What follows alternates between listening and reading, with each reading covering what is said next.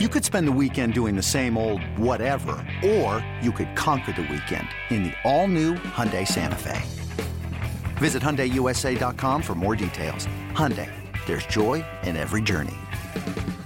Thanks for listening to this podcast of BetMGM Tonight. Our show is live every weeknight from 7 to 11 p.m. Eastern on Odyssey radio stations around the country, Odyssey.com, as well as the Odyssey app. All right, let's get to our preview here. Talk a little bit about your Chicago White Sox. Here's some numbers to know from last season, 93 and 69, and they opened up this year 91.5, the same win total over under as Houston. They're currently minus 200 to win the division. They are plus 500 to win the AL, plus 1,000 to win the World Series. Can I intrigue you with any of those numbers at all? Well, I do like them to win the AL Central. I don't know if I would lay that juice minus 200 because I do like Minnesota. I think they're going to have a good year. We've talked about the Tigers a little bit. Maybe they're a team that just surprises and wins the division this year. White Sox are really solid, though. I mentioned last segment, Houston, Toronto, White Sox. Those are the three teams I can see winning the AL. So another team, I would sprinkle the AL plus 500. And I would also sprinkle them World Series plus 1,000 because if I like them to win the AL, why not have them win one more series? Baseball, these teams, when you get to that point, they're so good. It comes down to just a few pitches here and there. We've seen a bunch of times the favorites when you get to the World Series don't win a bunch of the times. Right. There are a ton of upsets that we've seen through the years. So I think the White Sox are a team with Tony La Russa who has that experience. A lot of people weren't sure, including myself, if the La Russa experiment would work. An guy like that who's just so old school with all of this young talent. Seems like it's meshing pretty well, though. But I love the White Sox pitching staff, and I think that's kind of what separates them. They have a great lineup, just like Houston does. But the arms that they have, not only at the top of the rotation, but the back end of the bullpen, they brought in Joe Kelly this year from the Dodgers. Hendricks is still their closer. Garrett Crochet, one of the best relievers in baseball. Tall, lengthy left-hander who throws 100 miles per hour with ease. And in their rotation, we talked about Cease.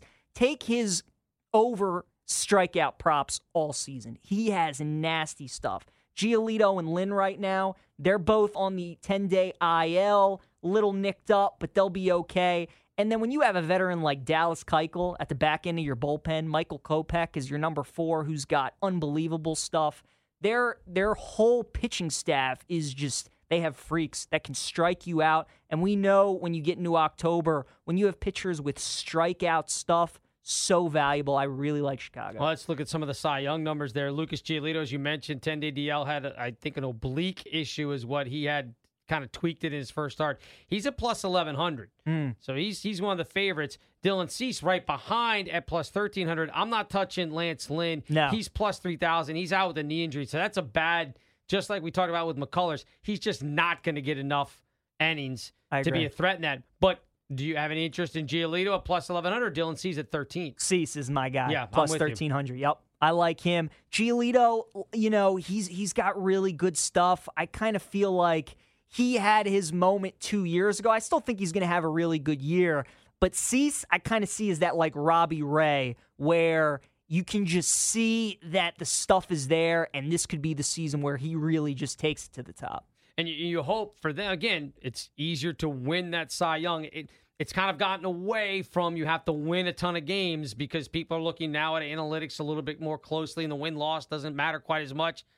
I still think voters are going to be more impressed with a guy who maybe goes 19-7, 20-6, and has numbers that are close to in line rather than a guy who maybe goes 14-10, but his inside metric numbers a little bit better. I still think they're going to be, yeah, but this guy won 19, 20 games. Right? I agree with you. And it's another thing, too, that I've really liked about the Cy Young Award is they're starting to branch out to giving it to teams in these smaller markets, like the Yankees, Red Sox aren't dominating this award. They will give it to guys like Chicago White Sox if you have earned it. Cease has Cy Young stuff. And I think at 13-1, great value there. All right, let's talk about their lineup. We talk about the rotation there a little bit. My only problem with their lineup, and we'll get to all the studs that go around in that lineup, and they have a ton of them, they're very right-handed. The only guy on there, Yasmani Grandal is a switch hitter. Yep. Everybody else, the main starters in that lineup are right-handed. That's my only concern with this team is they just don't have a guy that's going to be in their lineup night in and night out that's batting from the left side. That could hurt them when you get to some of these series against some of these power pitchers. It's a very good point. You would have to think that around the deadline, they're definitely going to look at a left-handed bat because that will be needed. But, man, they do have a lot of right hitters, but those right-handed hitters are really, really good. They can rake with the best of them. Love the mix that they have with young talent and then veterans as well. Always enjoy lineups like that. And when we saw the White Sox in the playoffs last year, too, forgot what a great home field they have when they have the blackout and all the fans are just, it looks like one of those places when you watch it on TV, it's almost like intimidating to watch. Like you're just like, that'd be a scary place to go play if I'm a visitor. And I think they're going to have plenty of home games to cheer on this year in the postseason. Well, let's take a look at that lineup as we talked about, and we'll talk about some of the future MVP numbers. Luis Robert, plus 1,800. He is the sixth favorite, number 6 on the line there. Jose Abreu is plus 3,500. Eloy Jimenez, plus 5,000. Tim Anderson, this is a sneaky one. I don't think he'll be in the MVP conversation, but he may be one of the most overlooked guys in that White Sox lineup. He's at plus 6,600. Do you like Roberts? Do you like Abreu? Any of those guys worth taking a shot on when it comes to AL MVP? Probably Robert would be my guy. Abreu has already won an AL MVP, so he obviously has that stock going for him. Robert's just such a dang good player. Probably going to win an AL MVP one of these days. Anderson's interesting because he's the catalyst. He's the leadoff hitter. He starts everything. He's going to score a ton of runs. He's going to be on base all the time. He's going to steal bases. But Robert, for me, is the play just because he hits homers. He'll get RBIs. He'll score runs. He'll do it all. He steals bases, too. I mean, he does. He's going to run. He's a guy that could threaten a 30-30 season. He does. If he gets going. And so, for me, Robert would probably be the play. You got to figure one of these White Sox guys will be towards the top because they're going to have such a good record. They're going to score so many runs.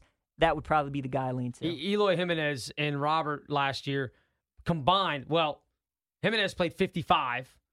Robert only played 68. So they combined for, 113 games total between the two of them.